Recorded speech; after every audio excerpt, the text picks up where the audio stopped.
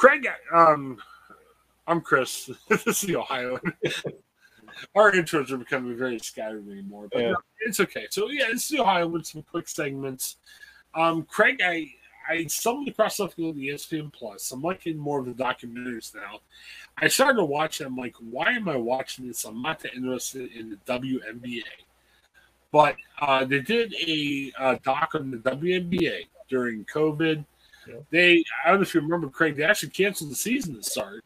But then they said, hey, let's go down the IMG Academy. And they did something a little bit different than the NBA did. They had their whole season in the bubble. Yeah. So it wasn't just like the playoffs. It was everything. And look, Craig, I'm not a WNBA person. And I'm not being sexist. It's not my thing. Whatever. But it was a very compelling documentary because, a lot of ladies are away from their family. Some of these players had kids. Some were away from their kids. And then, 2020, all hell broke loose. And you had COVID. You had so many social justice issues. And the WNBA is obviously predominantly more people of color, which is great. But, a lot of bad feelings.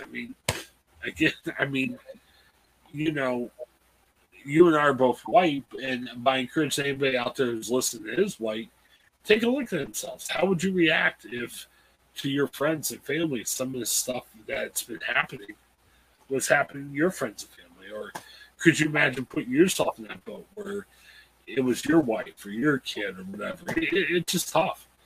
And I thought the documentary was pretty good because it took something I really didn't care as much about, WNBA, and they made it interesting. They had a lot of good conversations.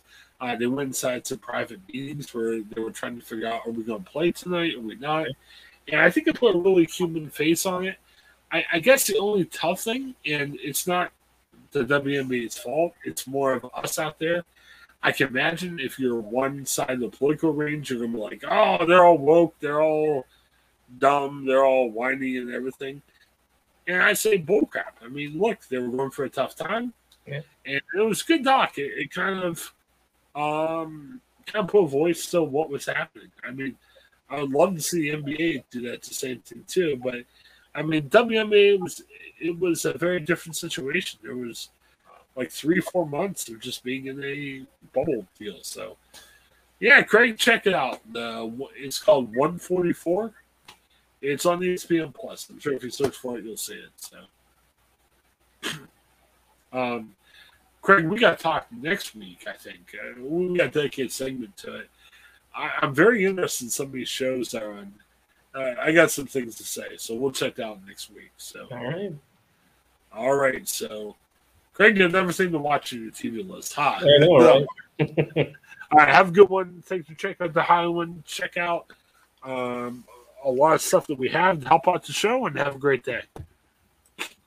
Hi, I'm Jennifer Mooney. Welcome to what is our new Hope Interrupted podcast based on the work from our book, Hope Interrupted, that I co-authored with my good friend Byron McCauley.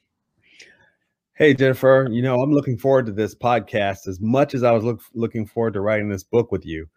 We hope to interview some high-impact folks as well as have a little fun. We're going to cover stories of hope. To learn more about our podcast and our book, please visit www.hopeinterrupted.com.